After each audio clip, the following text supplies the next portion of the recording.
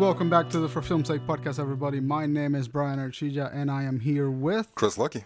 And today we are going to be talking about In Bruges, one of my favorite movies of all time. Hey.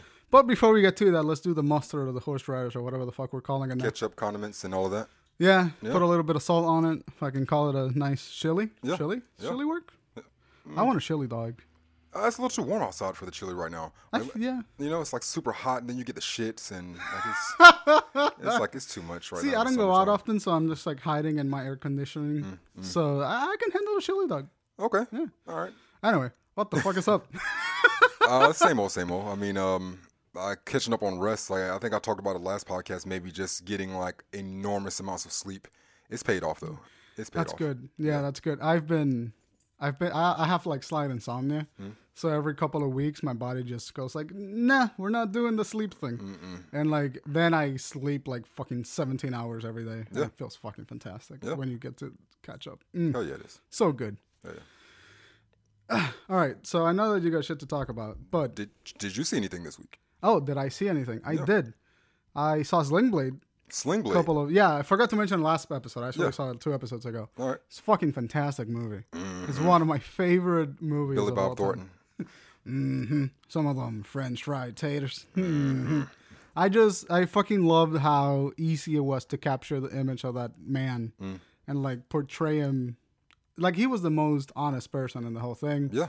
He was the most like stable, even though he was mentally handicapped. For me, he felt the most stable out of everybody in the movie. Yeah. And it was just a fucking delight to watch a movie that has a handicapped person and not have it be the butt of the joke, but actually the fucking thing of the movie, the main character of the movie. There's only 2 movies where, excuse my expression, they're going full retard. Right. That actually really work. Or 3. Well, 3 movies that I can think of like that. Sling Blade was 1. Forrest Gump was 2. And Eating Gilbert Grape is 3. Yep. Yeah. Those are the 3 only good movies not good movies, but that went like that route and still came out that I can think top. of. I mean, and not be offensive. That was the thing. Not be offensive. Yeah. It's so good. I really enjoyed Sling Blade. Blade's the shit. It's fucking Really fantastic. What are you gonna do with that lawnmower blade? I aim to kill you. I aim to kill you. But other than that, I've been watching a lot of Yu-Gi-Oh. Yu-Gi-Oh. Yeah. Your move. Fucking your move. Fuck yeah. Yeah. It's time to duel. I've been fucking enjoying the shit out of that. Nice. Like I know it's so stupid. It's such a stupid anime. The writing is like so predictable, and you can tell what's gonna happen when you start the episode and what's gonna happen when you end it. Yeah. And for some reason, I'm just fucking like just munching on popcorn while I fucking watch it. It's just delicious. I got into that like heavy my college years. My first trip around in college, like 2002, 2003, like the Yu-Gi-Oh cards were popping off real hardcore. That's when I got into it too. Yeah, hell yeah. Everybody had the Yu-Gi-Oh cards. So, Fucking awesome. it was I had a shitload of them and I lost them in the move, and I'm so angry. What the fuck? Yeah, I really want to like stock up on them again and rebuy them, but they're so fucking expensive. Yeah. Hobbies are expensive. Hobbies are bullshit. I've had a few hobbies, and none of them really panned out for me. Only one that maybe basketball cards. Basketball cards? Like I have all of Michael Jordan's cards ever. Huh. You know, so if he should like unfortunately die one day, then maybe I might become a millionaire. Because I have like all of his cards ever. Just a shit ton. You're just like, Michael Jordan died and then you said, time to go to eBay. I go to eBay immediately. I got it ready. Only other thing was there was a thing called Pogs. Pogs, I love Pogs. Pog, I have a shitload of them too. Oh, great! Yeah, hell yeah. All right, yeah, so when I was in like 8th or 9th grade, I had all the Pogs. I had the Slammers. I had everything, bro. Like all the shits. metal ones. Yeah, the Slammers. Yeah. Those are fucking the fantastic. Thick ass metal ones. There was like there were ones that were huge. Yeah, they were they like did. a fucking cup holder. Like I felt like that was cheating. I mean, that's just too much. You know, like a large ass paperweight. I'm like, of course you're gonna like flip over my fucking Pogs with that shit. Like, of course. You know. But yeah, I ended up losing all of my Pogs too. So I mean, yeah, so did I. I had Dragon Ball Z Pogs. I had like fucking Yu-Gi-Oh, Pokemon Pogs. Yeah. I had that shit. I was a nerd. Yeah. Still am pretty big of a nerd. Yeah. Just playing Magic now. I found a card shop that I go to now. Get some games. If you're in Charlotte, check them out. If you're into that shit, they're fucking fantastic. Nice. Been playing the shit out of some Magic there. I only went there once. So you know how to play Magic in Dungeons and Dragons? I don't know how to play Dungeons and Dragons because I haven't played it with a full team. But I get the gist of it. Yeah. Okay. But Magic, I know how to play Magic. I was invited to play those things, and I was like, I don't know what those things are. They're pretty fun. Like, they look weird because they're like all fantasy and like, ooh, magic bullshit. Yeah. But like once you get into them, the mechanics are so fun that you're like, I can fuck with this. Yeah. Okay. That's how I got into it. I was a Yu-Gi-Oh player first. Yeah. And I was like, fuck it, I'll try Magic. And it's just so good. I'll give it a try. Yeah, Sounds for sure. I got a shitload of cards. You can build a deck with it. Oh yeah. I started watching this show, Horace and Pete. Horace and Pete. Been saying. I mean, I've been talking about it for like a week. Yeah. Like ever since I've watched the first episode, I've been talking about it. And it's one because it's good. It's a really, really good show. But that's not why I'm talking about it so much. I'm talking about it all the time because nobody else is going to be seeing it. It feels like I've just been gifted something. It's like, and it's a wonderful show. And it's like I open it and nobody else gets to look inside the box. Right. Nobody else. It's like this is my precious. so I don't have to share it with anybody or anything. But I mean, this show is freaking tough. Is it like tough to watch or tough to? It's tough to watch. Oh. It's tough to watch. And I love like the uncomfortable, awkward stuff, but it's just because I love comedy. Right. So I like to laugh at those uncomfortable things. But this one, I mean, and if anybody's seen, let's go down this history. There was a show first. He had Lucky Louie. Right. It was a show on HBO, and that's just a comedy. It's just a comedy, and it's just funny. Then he went a step further with the show Louie on which is on FX. Yeah. The show Louie is a dark comedy. Yeah. So it's a little more awkward. The tone is a little darker, but the comedy is still there. And he likes to play with that, like the pacing and the awkwardness of conversation. Definitely so. Yeah, which is awesome. Yes, and it got critical acclaim, and a lot of shows started riding that wave. A show called Togetherness, Transparent, Marin. Yeah, I mean, a lot of shows got on that wave and started riding that wave of that show. So he took it the next step, and he took it up to a place that nobody else is going to be able to follow. You can't follow this. You just have to look at it and be like, whoop, whatever. Yeah, it's hard to, like, I haven't seen Horace and Pete, but I've heard people talk about it online, and it seems like Louis has gone, like, full Louis on this one. I mean, it's the other side of the coin, of the awkward coin, because before when we were looking at the funny, comical side of the awkwardness and kind of laugh at it. This one right here is like there is no laughing.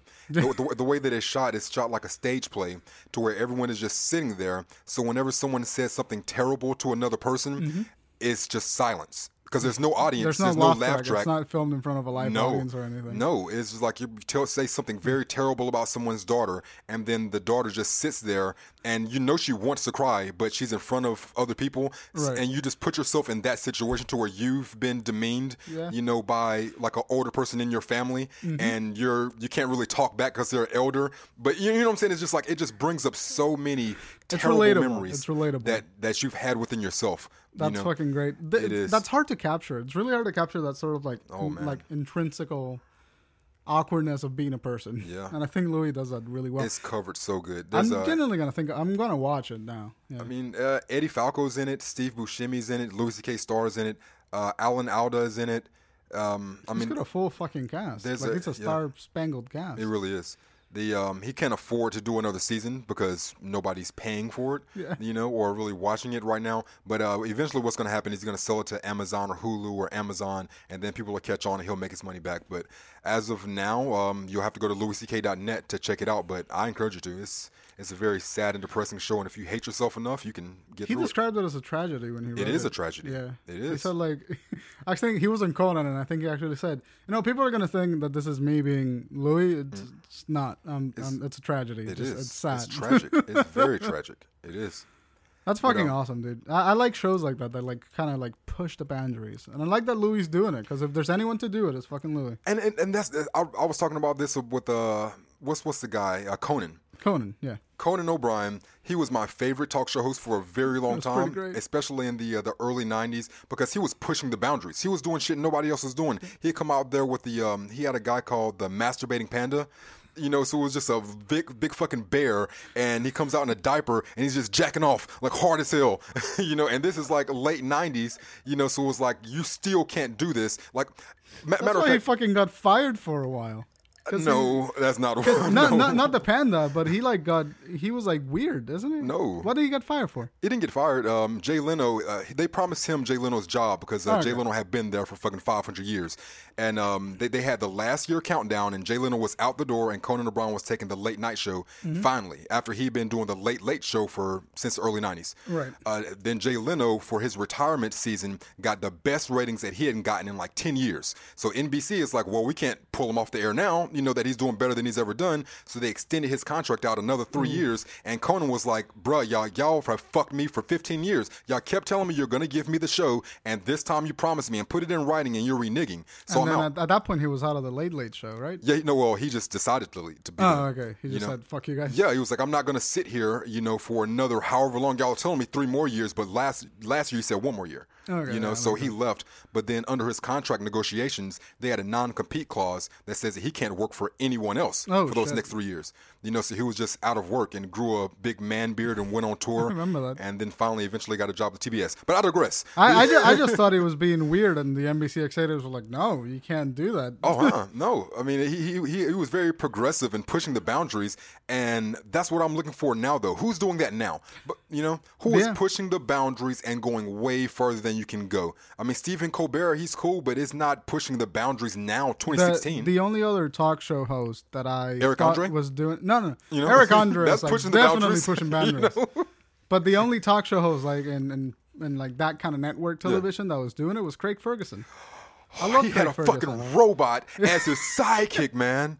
He had a fucking robot. Pretty much everything he did was kind of like, well, the executives told me to do this, so I did this other thing that kind of passes for that thing. That pissed me off so bad that I love Craig Ferguson too. Yeah, he was one of my favorites. He was supposed to be taking over for David Letterman, who I really love too, and they decided to go a different route and just nix Craig Ferguson altogether instead of promoting him like they should have. Right. So now he's going to be wasting his life on the game show channel. He hosts a show called the Celebrity Match Game. Celebrity Match Game. Oh, okay. Yeah, I'll record it on DVR and watch it out of pity for him. Yeah. Fucking Craig Ferguson, I love that guy. Yeah. There's something about the angry Scottish thing. Yeah. The cursing and not giving a shit. The robot and the fucking weird horse. What the fuck was that? Just a complete stick it to the man, like, fuck you guys. Yeah. Love Craig Ferguson. Yeah. Talk show hosts are like, we still have 3 minutes. I want to talk about talk show hosting a little bit. For the rest of the 3 minutes? For just a little bit. Well, okay. What the fuck are talk show hosts, like talk shows now? They suck. They're awful. They're like horribly scripted fucking interviews that aren't even funny anymore. Like the only thing about talk show hosts that I see is like on YouTube, Jimmy Fallon and Jimmy Kimmel doing their bullshit little segments. Jimmy Fallon's a terrible interviewer. Yeah, he is. Yeah, He's terrible not. interviewer. It just laughs all the time. Yeah. I'm trying to think of who is a good interviewer. There's Conan. Conan's maybe the best one out there. Conan's pretty good. Conan's good. Jon Stewart was really good in the Daily Show. Jon Stewart was really good. I love David Letterman. I never saw a lot of David. He was my favorite for a very long time because he didn't pander. He didn't give a fuck who you were. Justin Timberlake, Justin Bieber, Alyssa Milano. It doesn't. You're just a young kid punk. As far as he was concerned. You know what I'm saying? Like he didn't care about your fame or notoriety. That's true. I just feel like talk show hosts are being bullshit now. They're just kind of like, oh, we get to do YouTube clips for views on the YouTubes. There's a guy named Larry Wilmore. He took over for Jon Stewart. No, it was Colbert. John Daly. Colbert? It was for Colbert? Yeah, it was Colbert. Oh, yeah, Trevor Noah took over for Stewart. John. Yeah. Larry Wilmore took over for Colbert. Yeah, Larry Wilmore took over for Colbert. And Larry Wilmore was canceled. Yeah. Yep. And he was pushing the boundaries. He was. Did you see the shit he was talking about the president? Like he went in talking shit about the president. He went in talking about everybody else. Like that's what I love is when I talk about equality all the way across the board. Right. Just because you think Obama is a good president doesn't mean you can't bash on him. Just because you don't like, you know what I'm saying? It's just like all the way across the board. Give it to everybody. Good presidents do bullshit too. Everybody does. But here's the thing about Larry Wilmore. He got canceled, then I read an article that he was making the white man uncomfortable. And I was like, all right, well, I get where you're going with, because Larry Wilmore did push for a lot of black issues and talked a lot about black issues. Not specifically even black, just just non-white. Right, he just talked about that kind of thing. Not white. And at least every time I saw him, it was about a black issue. Okay, that's why I say that. But just while I appreciate that he did that, I just never thought he was funny. That's the bottom line. That's the bottom line. Because it doesn't matter what you're doing or what the issue is. If you're not funny, then you got to get the fuck out of here. If you're in Comedy Central doing a show, you got to be fucking funny. You got to be funny. I got a little bit annoyed because someone tried to give me shit for not liking Larry Wilmore because he was talking about black things or minority things and issues. Yeah. I was like, fuck you. He wasn't funny. If it's not funny to you, it's not funny. I appreciate that he was doing it. I'm Puerto Rican. Someone needs to talk about our shit too. Yeah. But fuck him. He wasn't funny. Yeah. Yeah. Yeah. So fucking. What else? I went to church a couple of weeks ago. I told you about, but I never got to talk about that experience. Yeah. It's a weird thing because, like I said, I grew up there. Like they was taking me there as an infant, and I was going there all the way until 17 when I graduated high school. Right. So I was there 3 times a week. Every Sunday, Wednesday. 3 times a week? Yeah. What the fuck? Yeah. Sunday we had our regular church. Then 2 other days during the week we'd have a Bible study and then a choir rehearsal. What the fuck? Yeah. So like a Sunday, a Saturday, and a Wednesday. Dude, that's like at least 10 years they took out of you. I mean, more than 10 years. Yeah, but like I gave 17 years. What, like the 3 days? No, in total time they took out at least like 3 years out of you, dude. But just doing the church thing. So I mean, I was there. My face was always there, so they're used to seeing my face and growing up. And then when I turned 18, I was just gone. Like I just didn't.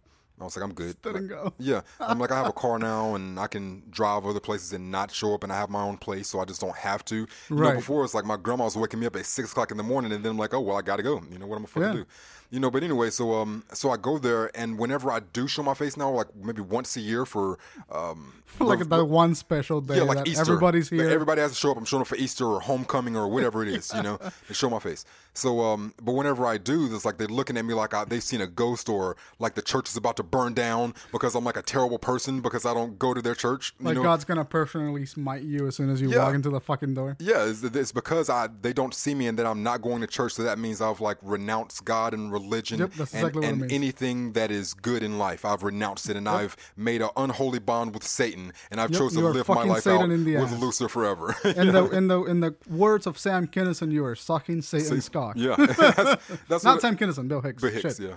It's but very similar. Yeah, true. Both angry white men. Oh yeah. But whenever I walk in there, it's like I get that feeling of the eyes or whatever. So I'm there. I sit in the back row, and that's normally where I sat as a kid, But now as a full-grown adult, like I sit there, and then I see one of my friends. He's sitting at the very front row, like second to the front. Right. So I get up and I go sit beside him. Right. So we're at the very, very front, and the preacher is preaching, and I'm actually digging the message. Like, I'm digging it. Like, I was writing stuff down on my phone as he was talking about it, and his message was, be thankful. Be grateful. When somebody opens the door for you and then you walk through it, are you going to say thankful, or are you just like the asshole that continues walking through? He didn't say asshole. Fuck that guy, by the way. Yeah.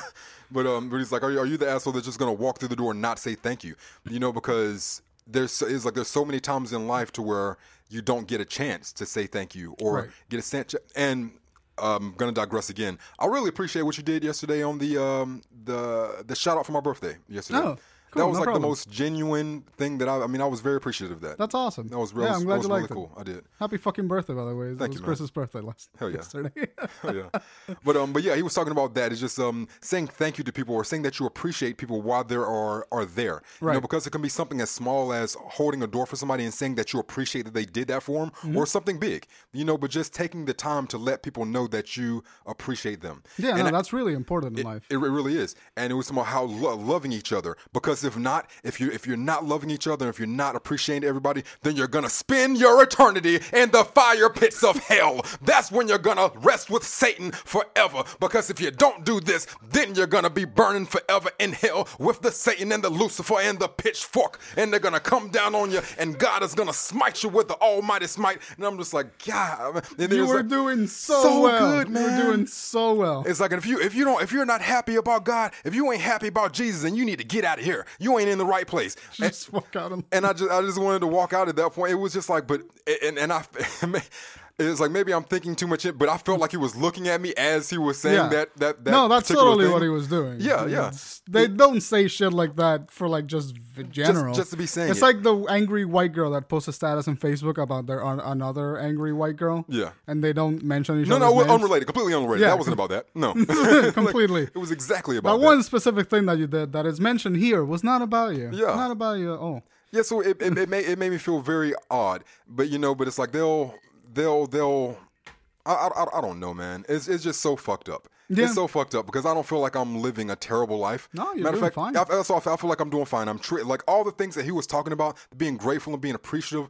I was so into it, man. Yeah. I was like, everybody needs to hear this. Everybody needs to treat people with love and respect and dignity and come together and all that stuff. But the fear mongering is insane. Is ridiculous. Like, what? You don't have to threaten me to love you. Right. You know?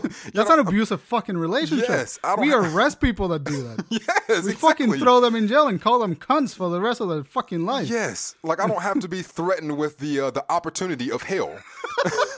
You know, like I'm good. Like and I don't need the reward of heaven to do something nice for you. Right. You Just know? be a fucking person. Yeah, That should be the message that every church. Like, I appreciate the one thing. I've always had a double think about religion because I fucking hate religion. Yeah. I absolutely disdain it. Organized religion. Mm-hmm. And so every time someone says something nice, like be appreciative, Yeah. I'm like, okay, I like what you're saying, but just take out the God bit. Just take out the hell bit. Yes. And you just say that to as many people as you can. Yeah. And then you'll be fine. You will literally be better than like 80% of people that are alive. Yeah. Just like that. And that have been alive. Just be a fucking person. Yes. I fucking hate shit like that. Yeah. Like, if you're gonna preach love, just preach love. Just preach Don't love. preach love with conditions. Yeah.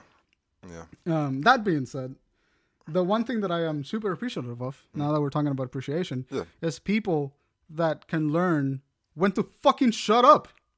Like, Yeah. I get it. I get it. We're in a confined space, Yeah. and you feel the need to talk because there's another human being next to you, and the silence is awkward. Yeah. But just put on your fucking headphones, listen to your fucking whatever bullshit music you like, and just let the silence be silence. Yeah. Just let the silence be fucking silence. Yeah. I appreciate people that can learn how to do that. It's fucking fantastic. They have a line in Pulp Fiction about that. Uma Thurman says to John Travolta, it's like, when you always know you really have something with another person where you could just sit there and shut the fuck up. You know? And it was like, Fucking Eternal Sunshine of a Spotless Mind has a line. Yeah. Talking every time isn't necessarily communicating. Yes, yeah. It's just like, fuck yeah. Learn how to like fucking sit there in a room and like be uncomfortable. Yeah. Just be uncomfortable with someone. or find comfort in silence. Yeah, that's true. Yeah. Either way. Fucking anyway. We are fuck me. Be thankful and love people, but fuck everyone that makes you angry.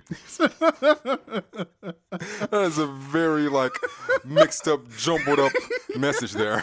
And you're gonna go to hell if you do it. So don't do it, but totally do it. I love you all, but fuck everyone else. I hate you all, everybody, and I'll help you and I'll love you, but fuck you. Yes. We're gonna take a little break. I gotta go fill up on water, and then we're gonna talk about In Bruges, which is one of my favorite fucking movies of If you all say time. it like that, in Bruges. In Bruges. Fuck. That Puerto Rican thing is gonna fuck me up every once in a while. All right, we'll be right back, guys. Yeah.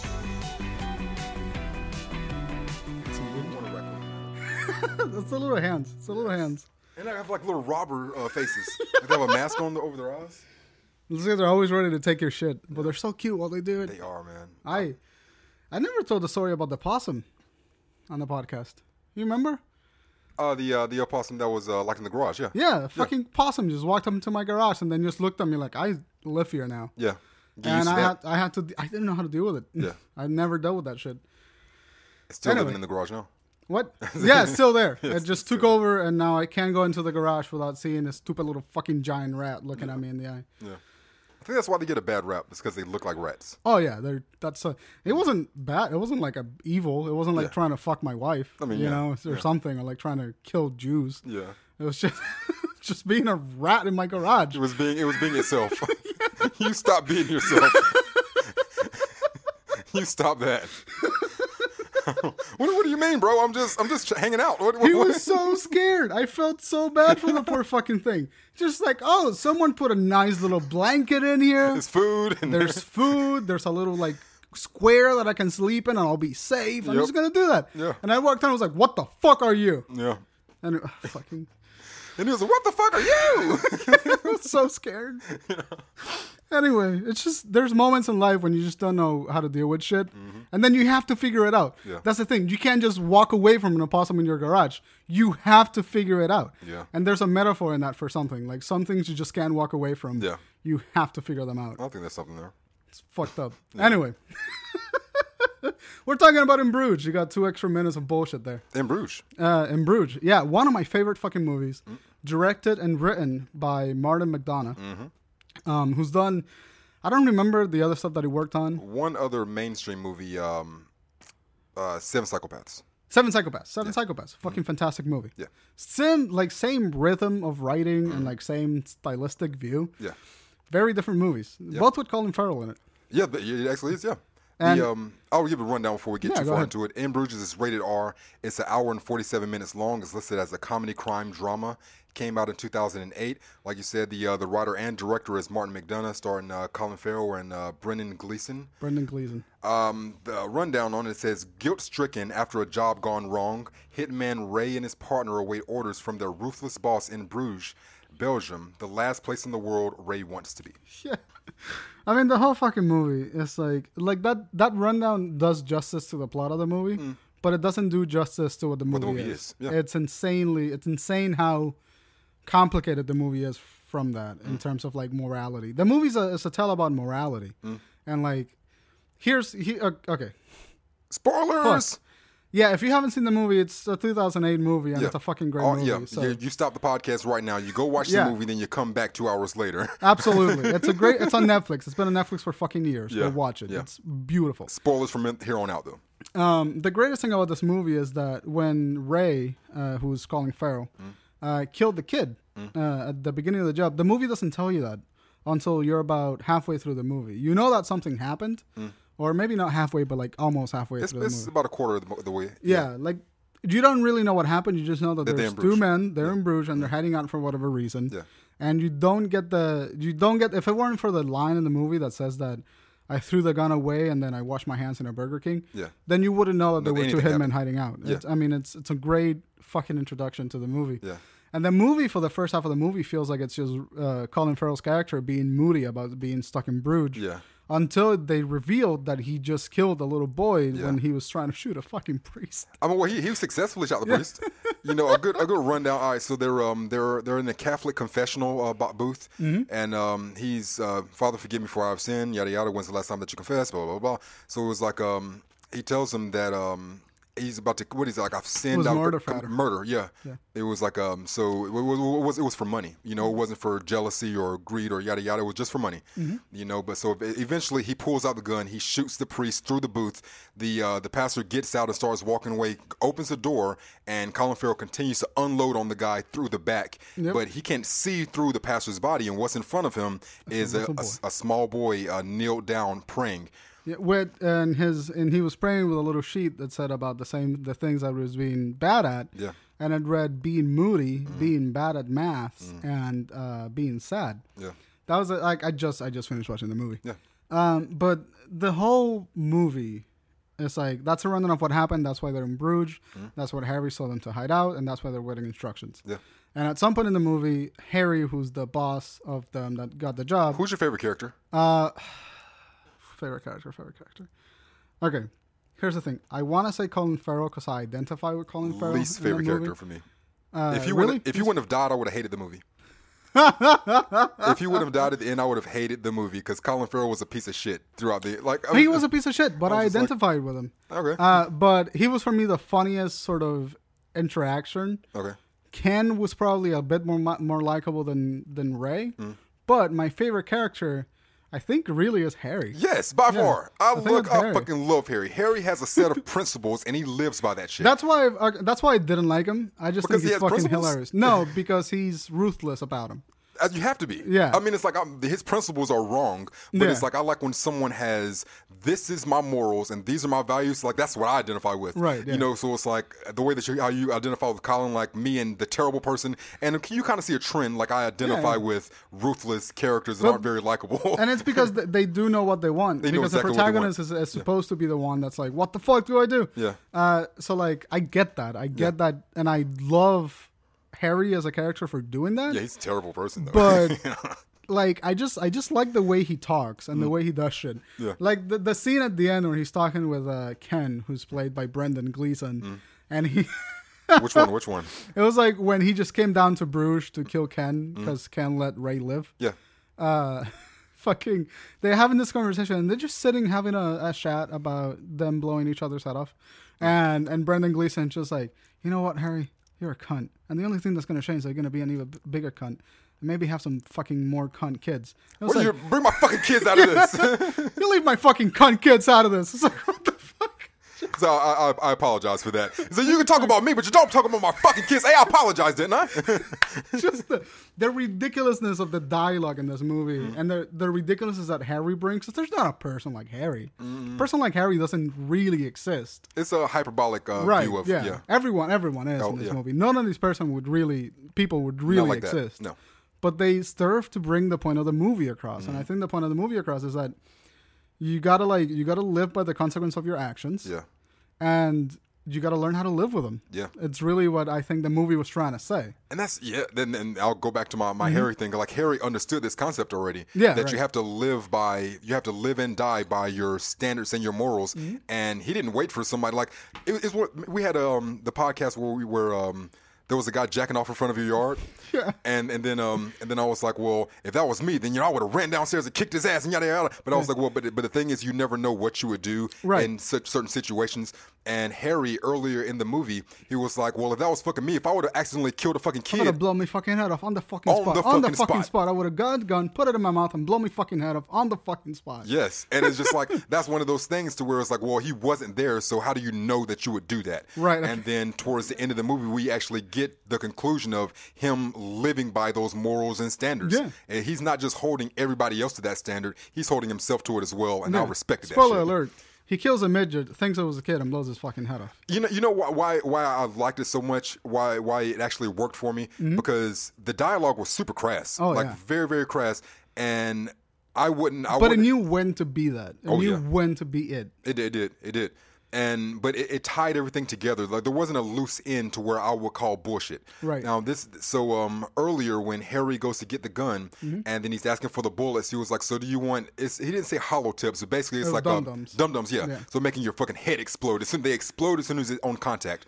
I shouldn't, but I will. But I will. Yeah. So it was like two things that I really enjoyed from it. Number one, the fact that he has those bullets and he's shooting things. It left it open for no interpretation. So when I came here, I felt like you were going to be like, I don't think Colin Farrell died because maybe you didn't want him to die. But I was like, the fact that he has the dum-dum bullets and he was shot right under the heart twice. And then I was trying to line up my evidence to prove to you that he was dead at the time. Here's the thing about this movie. I really don't care if Colin Farrell died. Okay. Because it doesn't matter. No, do you believe that he died though? I mean, yeah. Yeah, okay. All right. He was shot. There were hollow tips. He was shot twice with hollow tips, but but not even that. And then at the end, he was like, "I really wished I wouldn't die." Right. I really wished. No. He said, "I really hoped I wouldn't die." Yeah. Which let me talk about the grammar of this movie because this is one of my favorite things about this movie. Okay. And if you want to reference something like this, there's a great video by a YouTube channel called Nerdwriter who talks about In Bruges, and he specifically addresses the grammar of this movie. And the grammar of this movie is really spectacular to me because Martin McDonagh, he likes people to repeat themselves. They're looking for the right word to say what they're thinking, to express what they're feeling, but they can't always really seem to find it. Yeah. And this is evidenced by Chloe in the scene where Colin Farrell meets her. She's like, it's a homage, not a homage, a pastiche, a nod of the head kind of thing. Characters are always looking for the right words to say what they express, but they can never really actually find them. Yeah. But the one character that always knew what he was saying was Harry. Yeah. And he was the one more convinced of his emotions. So the grammar for these characters are always sort of reflective of their state. When Harry repeated their emotional state, when Harry repeated on the fucking spot, I would have shot myself on the fucking spot. Yeah. He wasn't repeating because he wasn't sure he would do it. He was repeating because he was absolutely certain that he would do it. It emphasized his moral conviction. Yeah. When Colin Farrell repeats, I really, really hoped I wouldn't die. I really, really hoped I wouldn't die.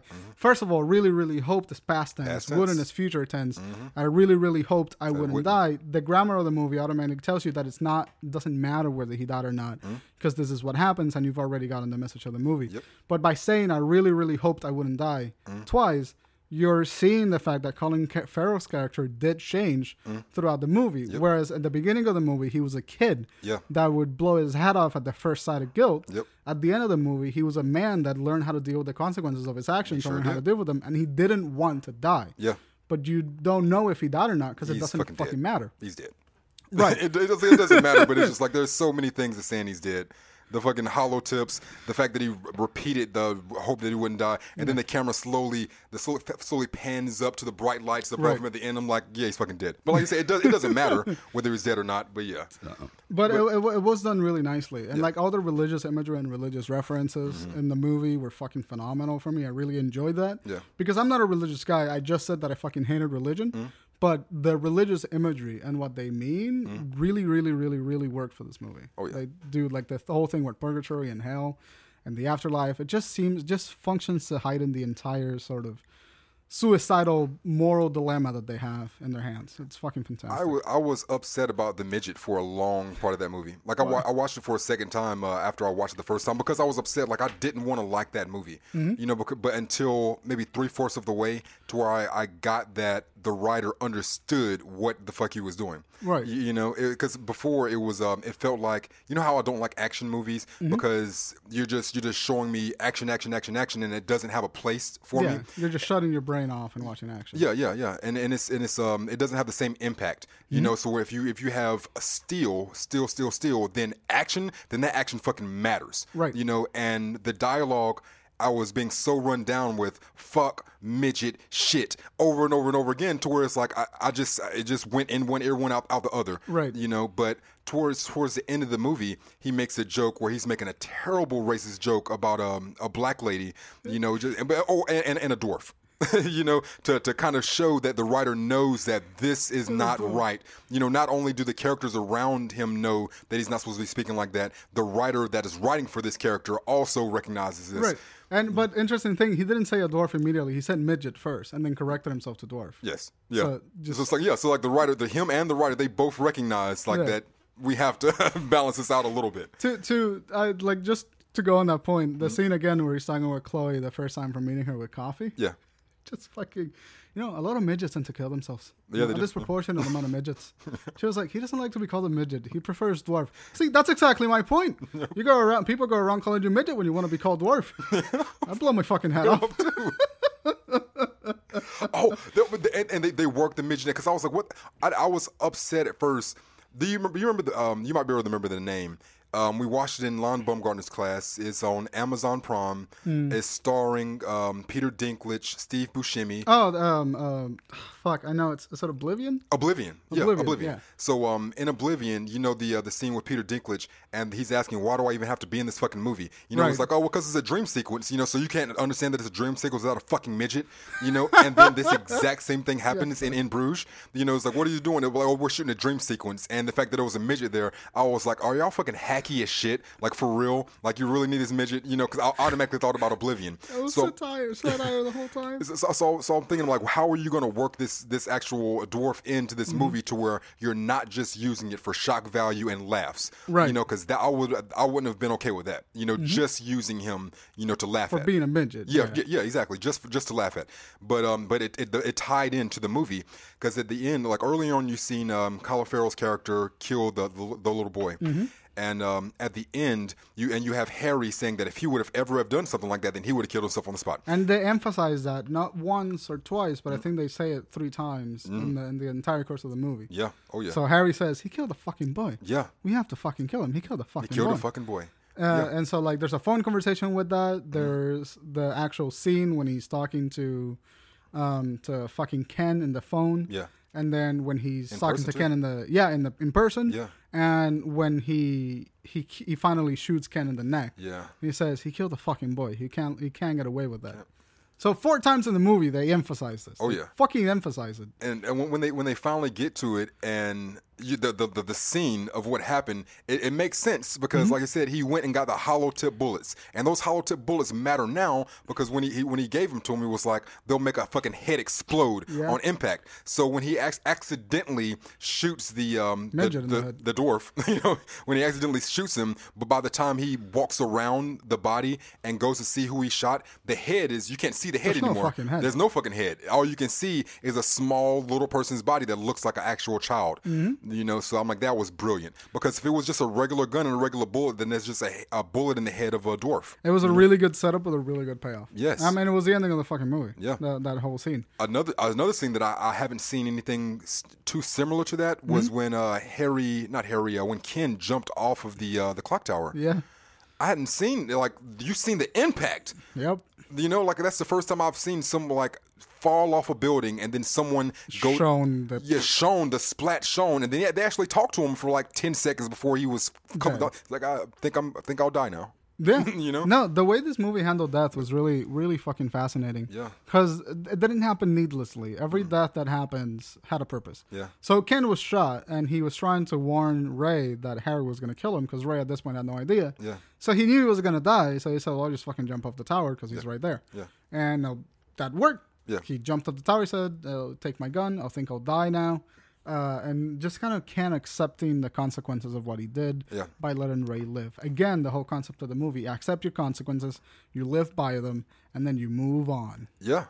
Ray finally got to a point to where he was starting to accept it. Yeah. The acceptance part came when of course you remember. Yeah. They were at the dinner. Him and Chloe, they were at the dinner, and then she's blowing smoke directly into their the fucking hits a Canadian guy in the face. Yeah, they're blowing smoke with that. So she walks off, and then he knocks out the Canadian, and then he knocks out the woman that swings a bottle at him. I would never hit a woman. I mean, she's swinging a fucking bottle at me. I never hit a woman. I never hit a woman. But if she was coming at me with a fucking bottle, I hit a fucking woman. You know karate. But yeah, so he kicks both of the Canadians' ass. He doesn't know they're Canadian, but it doesn't matter. You know, but things are Americans. Yeah. Actually, that's for John Lennon, you janky cunt. Yeah. What the fuck does that have to do with anything?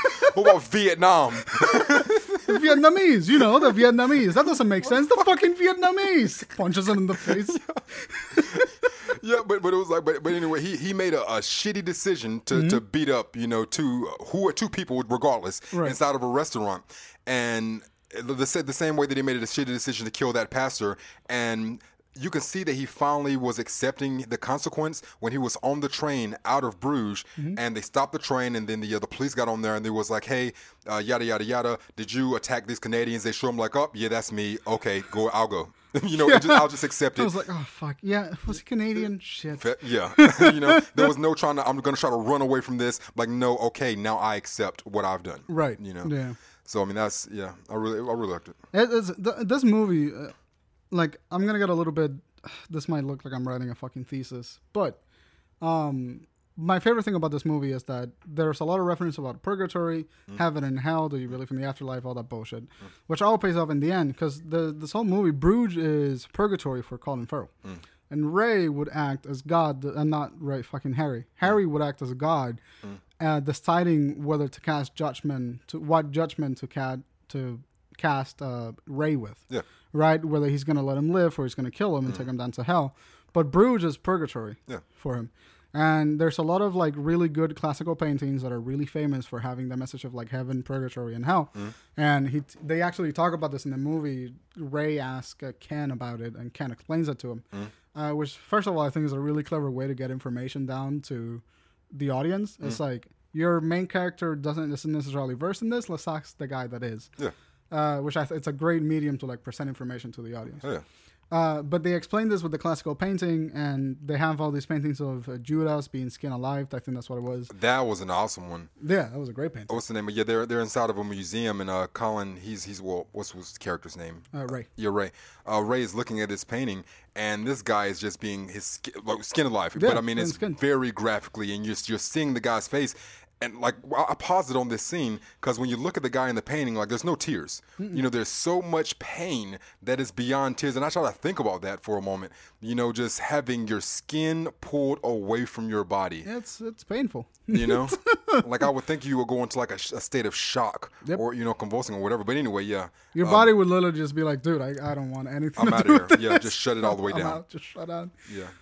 So like that's the scene. Ray sees that, and he's kind of carrying the guilt around of killing the little boy with him. He feels like someone that would be judged this way, like the man that was skinned alive. Yeah. He feels that way, and then he goes into this other painting, and it's the one painting he likes in the museum.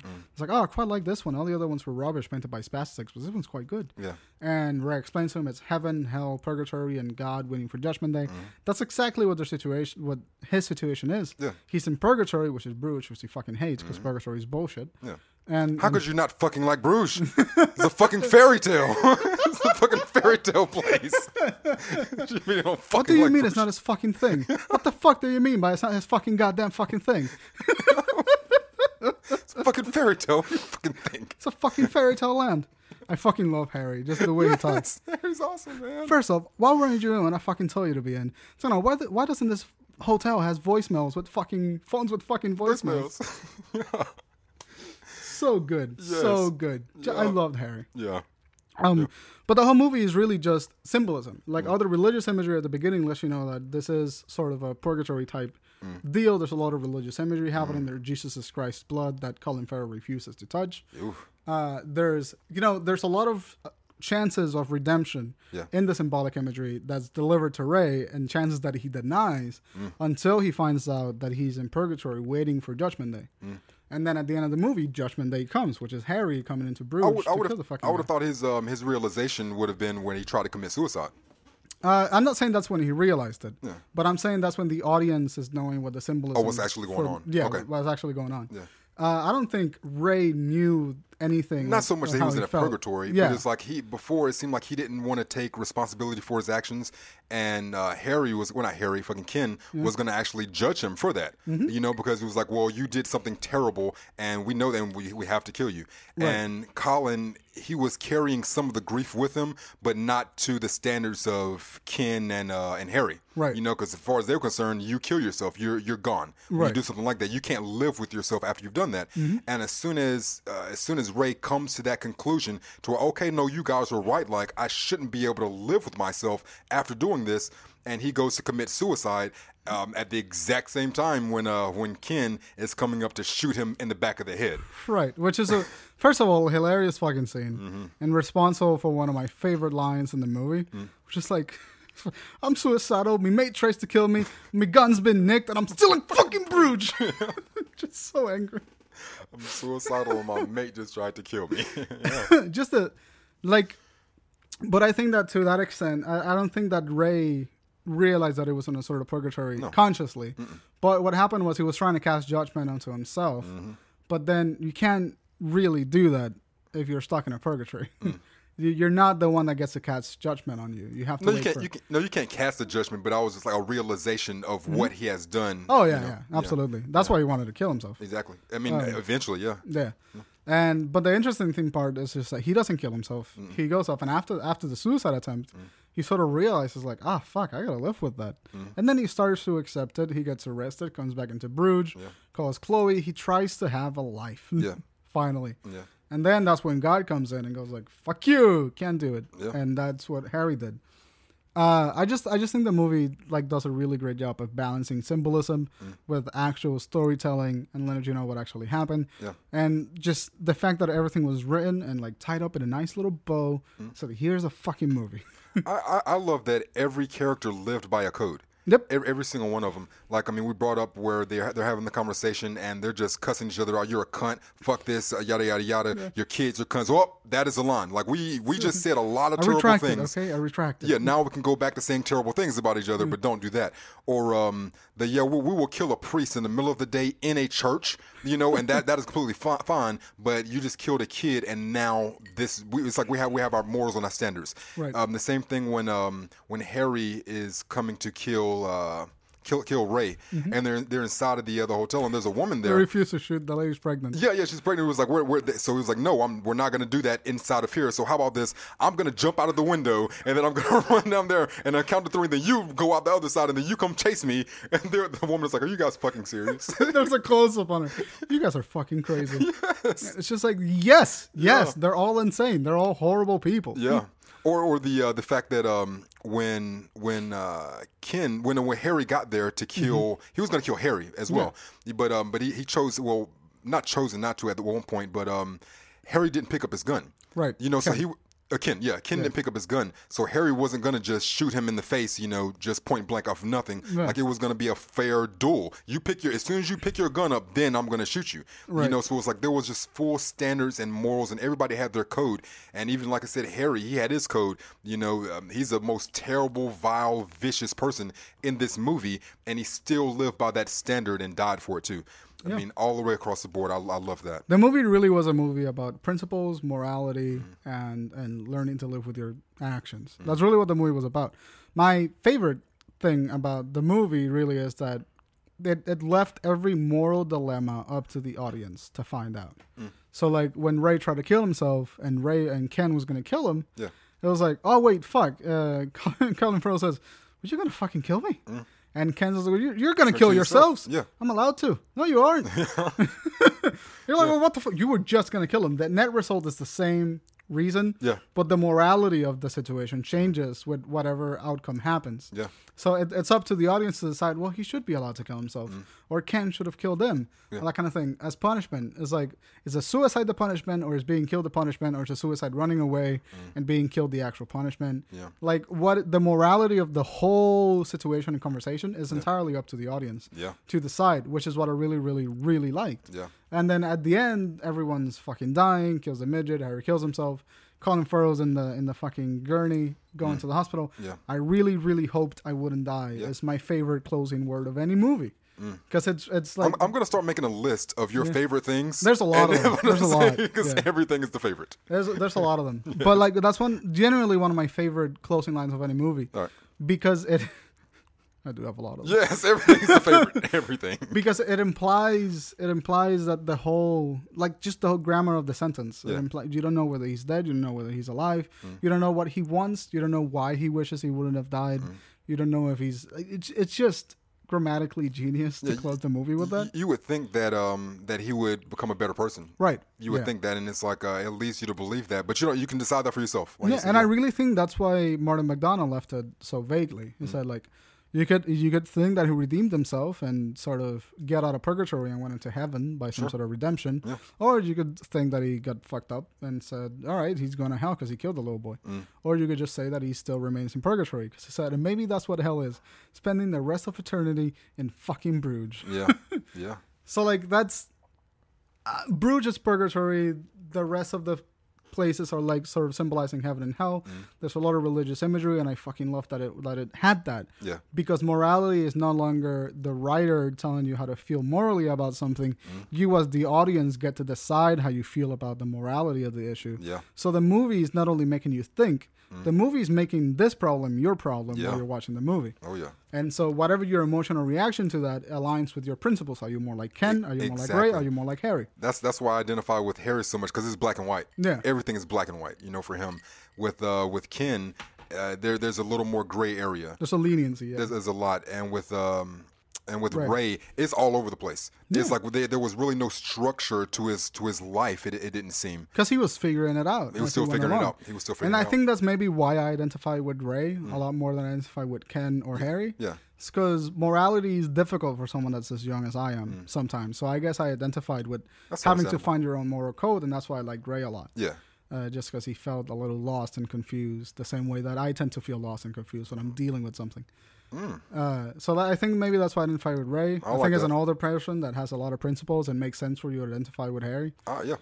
People like Ken that are like kind of in between, makes sense for them to identify with Ken. It definitely does. So I think that's the beauty of this movie. You don't get to be told what the outcome of the movie is. You get to decide what the outcome of the movie is. Yeah. And it's fucking beautiful. It's a great fucking way to end the movie. It is. And not to mention the movie's pure, like it's like full of comedic fucking gold. Oh yeah. Oh yeah. It's what were you? It's an inanimate fucking object. You're an inanimate fucking object. Smash cut to 20 seconds later. I'm sorry I called you an inanimate fucking object. I was upset. It's a brilliant movie. Or It's brilliant. just like it really is, and just like my favorite, like I have a lot of favorite lines in this movie, but one of the best lines in the movie is a joke, and it says, "So Belgium's really popular because of chocolates and child abuse, and they only invented the chocolates to get to the kids." Yeah. Just like it's full of like little shit like that. You're just like, what the fuck is happening? The whole thing with the racist dwarf was hilarious to me. Yeah. So there's going to be a war between the blacks and the whites. Yeah. It's like, well, who was the half caste going to be fighting for? Yeah. The blacks, obviously. Yeah. How about the Vietnamese? Who The cares blacks. about the Vietnamese? Just like, Well, I'm siding with the blacks. I mean, they got all those people. And what the fuck do you expect me to do? Because he had a black wife. Yeah. He was like, who the fuck? And I love that moral decision type thing too. You know, it was like if there was a race war, the whites against the blacks, and then who's siding up for who's fighting for who. And then eventually the midget just has to walk off. Well, I guess you have to decide for yourself, who you're going to be fighting for. It's like, What about the Pakistanis? I guess you're going to have to weigh all of your options and decide for yourself, Ken. It's just like a real moment of civility in like a fucked up situation. Yeah. Oh shit, hit the mic. But, when the skinhead, I'm just recapping on some of the funny slides. The skinhead they robbed tours with Chloe. Oh yeah. Which, by the way, Chloe doesn't get enough shit in this movie. She was a bit of a not a nice person. I think she was equal to Colin. To Ray. Yeah, same. But she doesn't get the shit that Colin gets for being that shit. Yeah. She just wasn't around long enough, I guess. Right.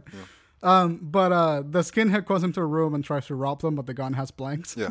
And Colin takes the gun and like fucking shoots him in the eye with a blank. Yeah. Hell yeah. Blinds him. Yeah. And Colin has this diatribe about fucking... it used to be that skinheads were fucking tough. Since when did it become a requirement for a skin to be a fucking poof? Yeah. It's like it used to be that you used to guys to go around stomping on fucking Pakistani 12-year-olds, and now you're just fucking requirement to be a bum boy. Yeah. It's like, what the fuck is happening? I love when Harry gets there and he's talking to the skinhead guy. Same thing. And because Harry, the skinhead thinks that Harry's on his side, and he is, but at the same time he's still gonna bash the skinhead. Was like, well, you still got your ass kicked by a like a blind schoolboy or whatever. He just like bashes the shit out of him. It seems to me that it's your own fucking fault that you got blinded by your own fucking gun. Yeah, exactly. Because it seems to me that he was able to take your fucking gun away from you, and you're carrying only fucking blanks, and then he fucking shot you in the eye. Who seems he has to be very close to do that.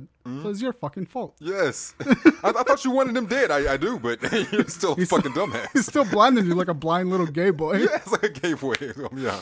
It's like, what the fuck is happening in this movie? Yeah. Just like everyone was so alike and so different at the same time that it's just... Yeah. So it's good. So good. So fucking good. Hell yeah. I really think there's not a lot else to say about this movie other than the fact that just fucking watch it. Hell yeah. For like just the amazing modern moral dilemma that it is. It's a moral fucking dilemma. It's a really good one. It is. And if you like In Bruges or if you like Seven Psychopaths, I think those movies, if you like one of them, you're very likely to like the other. You may. Just because the styles are so similar. I mean, you may. Because I like Seven Psychopaths, but I really like In Bruges. Oh yeah, totally. I like Seven Psychopaths. Yeah. I fucking love In Bruges. Yeah, like In Bruges is like one that I'll go recommending to anyone that wants to see a movie. Like I'll recommend that. Seven Psychopaths, I'm like, oh, you'll like that. Yeah, if you brought that up, yeah. I know what you mean. Yeah. Fucking just such a good movie. Oh yeah, just such a fucking good movie. Yeah. I've watched it 7 times. Still enjoy it. Still fucking enjoy it. Oh yeah. Take notes every time I watch it. I learn something new. It's a good movie. Yeah. I think I just noticed that you've been drinking water on the microphone, and I can't hear it on the headphones, but I imagine that it sounds no. I can like swelling. You can hear it. I can. No, there's no sound. I can't hear it. But I used to have a friend when I used to do YouTube that would do that, and he would like slurp the water. Oh no! And I fucking wanted to stab him every time. Fuck that. Yeah. Oh yeah. Like no. Fucking bullshit. Anyway. Watching Bruges, it is a fantastic fucking movie. Yeah. It's a fantastic fucking performance by Ralph Fiennes, Brendan Gleeson, and Colin Farrell. And it's just great writing and directing by Martin McDonagh. Yes, so it is. I recommend the shit out of it. Yes. And we will give you the little music, and then we will talk about what's coming up next week. Yeah. Cheers. Cool.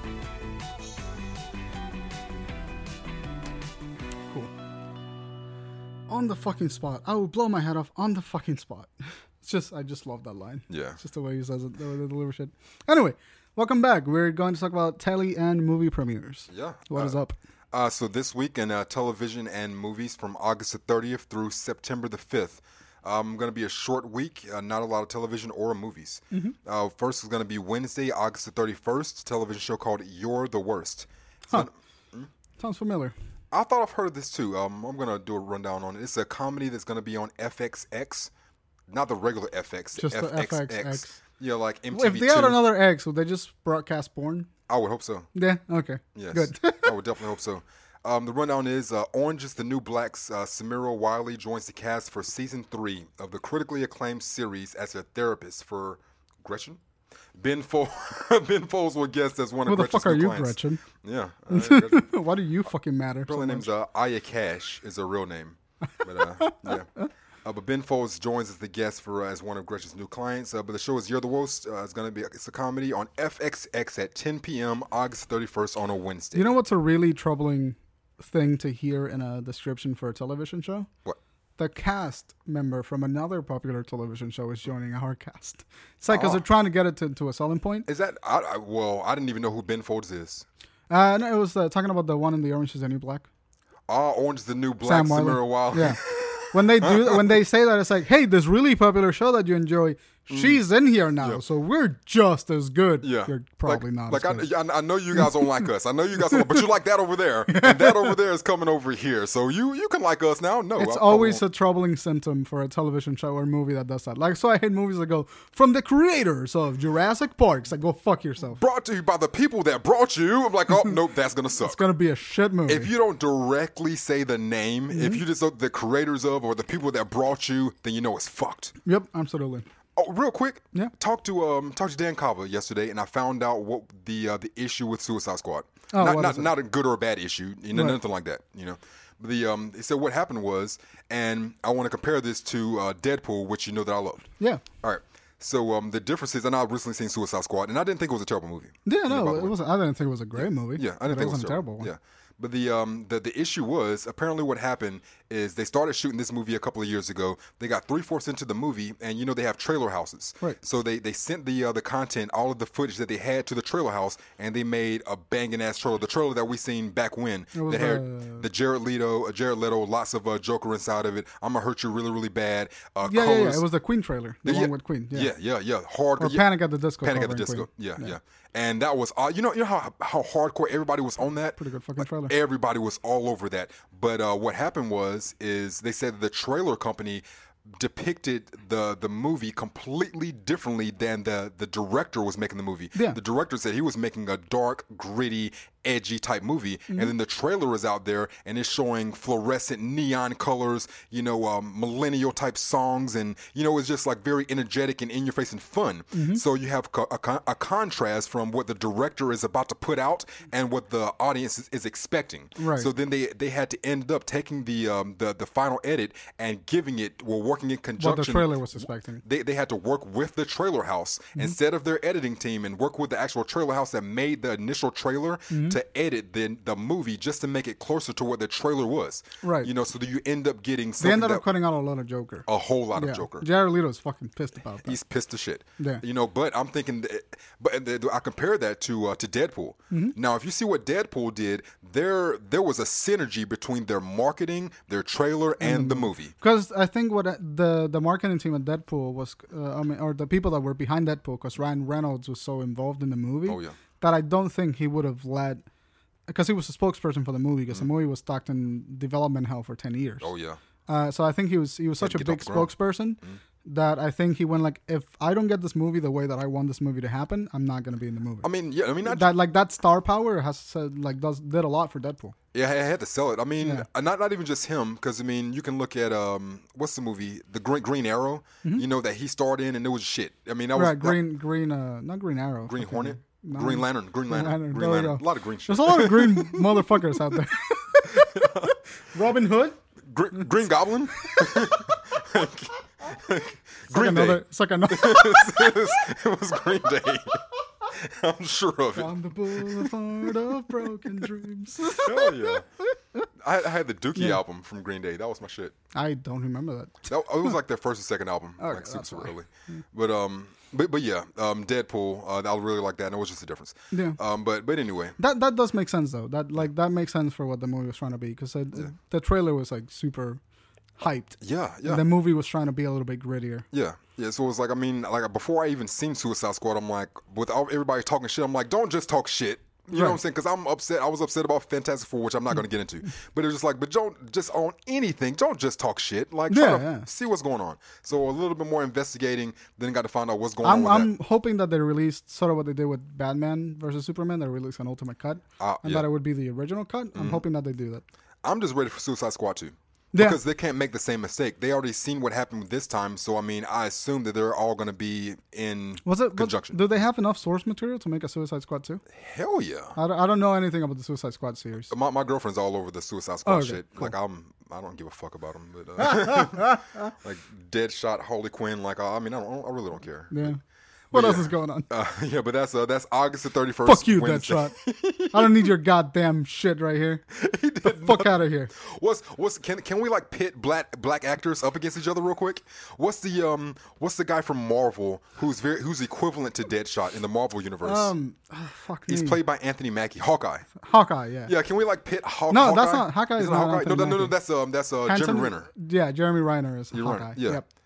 Who's Anthony Mackie? He plays. He's the Falcon. The Falcon. Yeah. Okay. Well, I guess his skills wouldn't be as good as Hawkeye and Deadshot. So yeah. We'll have to save that. By the way, for another Deadshot day. and Hawkeye, Deadshot. Deadshot will whoop that ass. Deadshot. All right. I mean, Deadshot. Fuck you, Hawkeye. I like you with the bow and arrow bullshit, but niggas got gun. He does have a gun. He does have a gun, and he can ricochet that. So he cannot miss. You're fucked. Yeah. But so that's Wednesday, August the 31st. You're the Worst on as a comedy on FFX at 10 p.m. The next is going to be Thursday. That was a really big tangent. Holy shit. Next is going to be Thursday, September the 1st. A show is coming back, bro. Fuck, that's delicious. Fuck, that's delicious. That's the name of it. Action Bronson. That's that a guy? great name. Yeah. Wait, Action Bronson? Action Bronson. Remember the guy? Fucking Charlie Bronson? Is that his name? Or is that... No, Action Bronson, the guy, he's a rapper. Oh. Yeah, okay. We talked about it one time before. But this is a weird thing they're doing, and they're smart as shit for doing it. They'll have a show and they'll premiere it and like do like 6 or 7 episodes and pull it back and then premiere it again. You know, so every time that you premiere it, then it goes up on the premieres page. Right, like, it's a mid-season hiatus that they use, Yeah. And it's like I didn't recognize like that little scam that they were doing until the podcast and going and having to research what show is going to be premiering. But I mean, that's a quick little scam that you can do. Just keep premiering the same thing over and over again. The shows that did a lot were the CW shows that have done it a lot. Yeah. Supernatural goes on mid-season hiatus yeah. for 3 months. Yeah. Green Arrow goes on mid-season hiatus. Yeah. Flash. Yeah. So like I think those were the ones that started that little trend, in my opinion. I mean, The Walking Dead still does it. I mean, there's a lot of shows that do it, but I'm like, I just didn't notice. You know? Then they were doing it to get to premiere again. Yeah, to get people Okay, to talk you about get 2 premieres per season, motherfucker. Yeah, now people have to talk about this. Just have to say our name. But that's Thursday, September the 1st. Fuck. That's delicious. Because there's a comma after fuck. I like the little twang that you put. Fuck. Delicious. Yeah, that's delicious.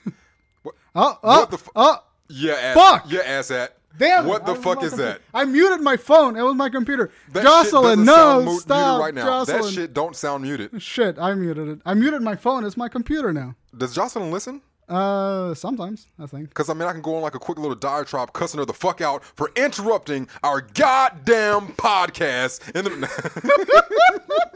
Jocelyn, you're a sweetheart, but fucking goddamn it, what a time to text. I love that we're blaming her for you not turning your phone off. I'm not going to take responsibility for that shit. What the fuck do you think I am, a human being? Exactly. Fuck that. That's Thursday, September the 1st. Fuck, that's delicious. On Viceland at 10 p.m. Love you, Jocelyn. The next show is going to be Friday, September the 2nd. Narcos is coming back. It's coming back. Netflix, right? Yeah.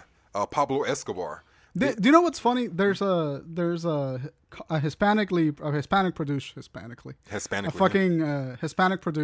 television show that's in Spanish, produced in South America about Pablo Escobar, and I thought it was Narcos. Yeah, it's not Narcos. It's called Pablo Escobar. Oh. And it's entirely different, and it came out near the same time that Narcos came out. Yeah. So I was confused for like 2 years. I'm like, what the fuck are people talking about? Yeah. But I watched the Spanish produced show, and it's fucking fantastic. Hell yeah. It's really good. Nice. And like the guy they got to play Pablo Escobar even looks like fucking Pablo Escobar. Damn. Yeah. I mean, Narcos. I mean, they're pretty similar with the characters, and this one is in Spanish too. So I mean, anybody that's not into reading subtitles or speaks fluent Spanish, then you're probably gonna have a bad time. Yeah. Oh, Narcos is in Spanish too. Yeah. Oh, okay, that makes sense. Yeah. That's why I was confused because there's 2 Spanish-speaking television shows about fucking Pablo Escobar. Yeah. That nigga died 10 years ago. Let him fucking. He's been dead for a while. He's been dead for a while. Just fucking let him. I mean, just die. I seen Adolf Hitler on the cover of Time magazine like 2 weeks ago. That's true. You know, like this motherfucker is like. But he did kill 6 million Jews. He did. That's like, holy shit, that's 6 million Jews. Pablo Escobar is just like, he was very rich and did drugs. Yeah. Yeah. I don't know. Fuck you. Fuck people. Just, if I see Hitler in a television show, I'm going to fucking blow my hat off. Yeah, I'm done with Hitler. But that's Friday, September the 2nd. Narcos is a drama on Netflix. Season 2 is coming back, so I've heard check it's that really out. good, by the way. Check It really, really is. I love season 1, but like I said, if you don't speak fluent Spanish or if you're not into reading subtitles, You're fucked. yeah, Kind of fucked. I want to live in a world where there's nothing but subtitles. I don't think that there should be content without subtitles anywhere, any fucking where. You should always have the option for subtitles. Yes. Like, I love that Stephen Colbert, he was doing that way back when, and it's like he puts subtitles on things, but it's basically like he's putting the prompter on the screen. Okay. So it's not like he's saying words and then the subtitles are Trying to catch up. to what he's saying. Is they're just putting the words on the prompter that he's supposed to be saying. Is he doing that on the Late Show? Yeah. Oh, I didn't know that. Oh yeah. So it's like the words don't exactly match up, because he doesn't say things directly from the prompter, but I like to have the fucking words. Yeah, for someone that's hearing impaired too, that's like a huge help from yeah. watching the fucking thing. Yeah, man. Fucking, I learned English by subtitles. Yeah. So like subtitles for me are like fucking amazing. Yeah. That's how I fucking learn. Same. I watch movies in all the languages. Yeah. And like Japanese, I watch a lot of anime. Yeah. That's how I've learned the little Japanese that I can understand just by associating the words with what I'm reading. Yeah. Fucking works. Fuck you, subtitle haters. I mean, the only things, like, I watch a lot of things with subtitles, and a lot of the stuff is in Spanish, but you know what it is? And I hear the words over and over again. Over and over you hear the words, but it's like the only things that ever sound familiar to me is when they're talking about food. It's like, comer? Like, oh, we're talking about food. We're going to have you, like, and you then... Arroz, pollo. I know what that means. Yes, fucking chicken and what the fucking rice? Yeah. Arroz con pollo? Like, shit. So it's like, whenever they're talking about food, like, yeah, I'm in there. shit's So fucking I funny. just wish my brain would work for things that aren't that. Aren't food. Not, all you need is food. All you need, like, if you go to a Hispanic country, all you need is like food and weird shit. Yeah. That's all you need. So like arroz con pollo and baño. That's all you need. ¿Dónde está el baño? Yeah, that's it. Baño. You just ¿dónde está el baño y dónde está el arroz con pollo? That's all you need. Hell yeah. And I'll be set for life. I can live. Show me where the food is. Show me where to shit it out. That's all I need.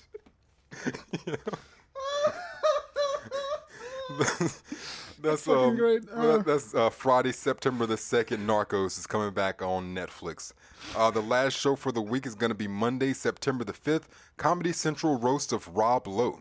Rob Lowe. Rob Lowe. He was in The West Wing. He was in Parks and Recreation. Right. I know who he is now. Yeah. I always forget him and then I remember him. Yeah. But yeah, they're doing a roast on him. I'm not sure, like, why though. They just needed someone to roast. Just needed and I'm somebody. sure Rob Lowe went like, I'll do it. Yeah.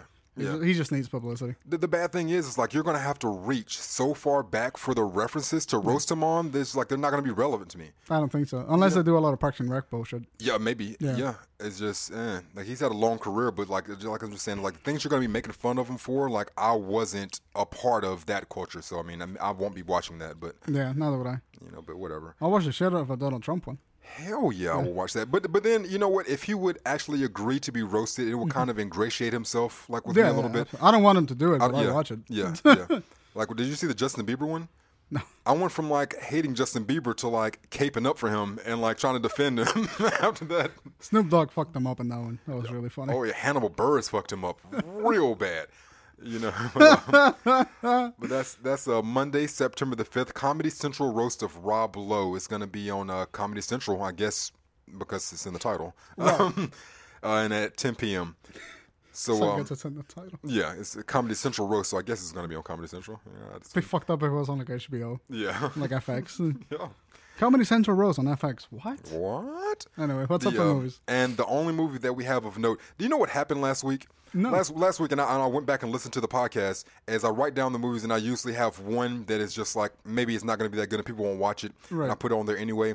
And last week I said I'm going to skip over that. Yeah. And it was the movie that Kava had seen. It's a movie called Bloodfather. Oh. Starring Mel Gibson. I don't even remember that shit. The reviews are because I didn't mention it. Oh, okay. You just skipped over it. I That just makes skipped sense. over it. Like I chose it and I said it on air. I'm going to skip over this, and it was weird that he went specifically to go see this movie. The reviews for it are shit. Like everything I've read about it are shit. But he accepts that it's shit. You know what? I respect that. If you can say that this movie isn't a very good movie, but these are the things that you can get from it. Yeah. You know, so I'm like, okay. That's how you should watch a movie. Yes. That's how you should, even if it's a shit fucking movie. Yeah. You should always go like, or at least I like Mark Wahlberg in Transformers. Sure. I didn't like him in Transformers. I didn't like him either. But, at least he makes good burgers, from what I've heard. I've heard that. Yeah, I've heard that. Yeah, I've heard that. Wahlburgers are really good. The Wahlburgers are good. They come My in fucking Charlotte. favorite name for anything. Yeah. Wahlburger. Yeah. Hey, you want a Wahlburger? It's made with Mark Wahlberg in it. Yeah. It's a picture of Mark on the. Keep talking. The only movie that we have is The Light Between Oceans. The Light Between Oceans. The summary: a remote Australian island in the years following World War I. Lighthouse keeper Tom, played by Michael Fassbender, and his wife Isabel, played by Alicia Vikander. Never heard that name. I thought you were gonna say Keys, and I was like, what? Alicia Keys, yeah. Discover a boat washed ashore carrying a dead man and a 2-month-old baby. Huh. They discover a boat washed ashore carrying a dead man and a 2-month-old baby. At least that dead man doesn't fart. As I point to my Swiss Army Man poster. Rescuing the infant, they make the decision to raise her as their own, but the consequences of their choice prove to be Is she devastating. like a fucking alien or some shit? What the fuck? No telling. The director is Derek Cianfrance. See in France? Yeah. The genre is drama romance. Huh. That's a weird premise for something that's a drama romance. Yep. You found a kid washed up on the shore on a boat with a dead body. And you decide, it seems like something like a setup. It for seems a like a horror setup movie. for like it seems like a setup for like a Stranger Things episode. Yeah, That's what yeah. it seems. Anyway, it's rated PG-13, What the fuck? and it's a 132-minute runtime. Could you imagine that meeting? Hey, I know what we're gonna do. Dead body, baby, romance, drama, lighthouse, PG-13, baby. The Senate is going like, what the fuck? Yeah. No, there was another movie that I want to mention because Lon recommended it to me. It's called Hell or High Water. It's a modern western with Jeff Bridges, Ben Folds, and another person that I forgot. Is that an older movie? It came out already, so that's probably why you didn't see it in premiere. Yeah. But it's got an 89 on Metacritic. I don't know how many on Rotten Tomatoes. I don't use Rotten Tomatoes. 98%. 98%. They say it's really fucking good. So go watch Hell or High Water. It's a modern western with Jeff Bridges and Ben Folds. So yeah. Holy shit. Yep. It's already come out, so I'm going to go see it pretty soon, actually. 2016, a crime film, drama film, 1 hour and 42 minutes, 99% on Rotten Tomatoes, 8.3 on IMDb, 88% on Metacritic. Toby is a divorced father who's trying to make a better life for his son. His brother Tanner is an ex-convict with a short temper and a loose trigger finger. Together they plan a series of heists against the bank that's about to foreclose on their family's ranch. Standing in their way is Marcus, a Texas Ranger who's only weeks away from retirement. As the siblings plot their final robbery, they must also prepare for a showdown with a crafty lawman who's not ready to ride off into the sunset. Seems like a pretty good movie. Starring Chris Pine, Ben Chris Foster, Pine, that's what it was. Jeff Bridges, Katie Mixon. Yeah, wow. Lon actually said that Chris Pine did a surprisingly great job in this movie. Chris Pine's a good actor. Yeah, I like yeah, him. but since it's like such a big Hollywood thing, his role, like his name's kind of been watered down. Yeah, And he said that this movie actually like made him think that he did a great job. that's really good. I want to see Jennifer Lawrence get back into some like real acting work because Yeah. she's a very good actress, and I've just seen her in these superhero movies. I'm like, I want to see. She's you just go like through something. it's like anything played by Jennifer Lawrence is the George Clooney effect. Yeah. It's just Jennifer Lawrence playing a Jennifer Lawrence. Yeah, I want to see her be like a character, I like would a too. person. I Yeah. would too. Anyway, that's it for today's episode, isn't it? It is Fuck yeah! Thank you guys for watching. America. America, fuck yeah. yeah. Coming around to save the motherfucking world, yeah. Anyway, thank you guys for watching. I recommend that you watch In Bruges. It is one of my favorite movies of all time. It's fucking fantastic.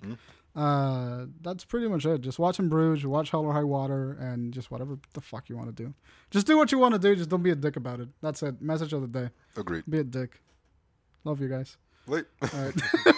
Cheers, motherfuckers. Oh, no, wait, fuck. You can find us on iTunes Podcast app, on Twitter at _FFS Podcast, and on the Google Play Music app, all under the name For Film's Sake. There we go. Now we can fuck off.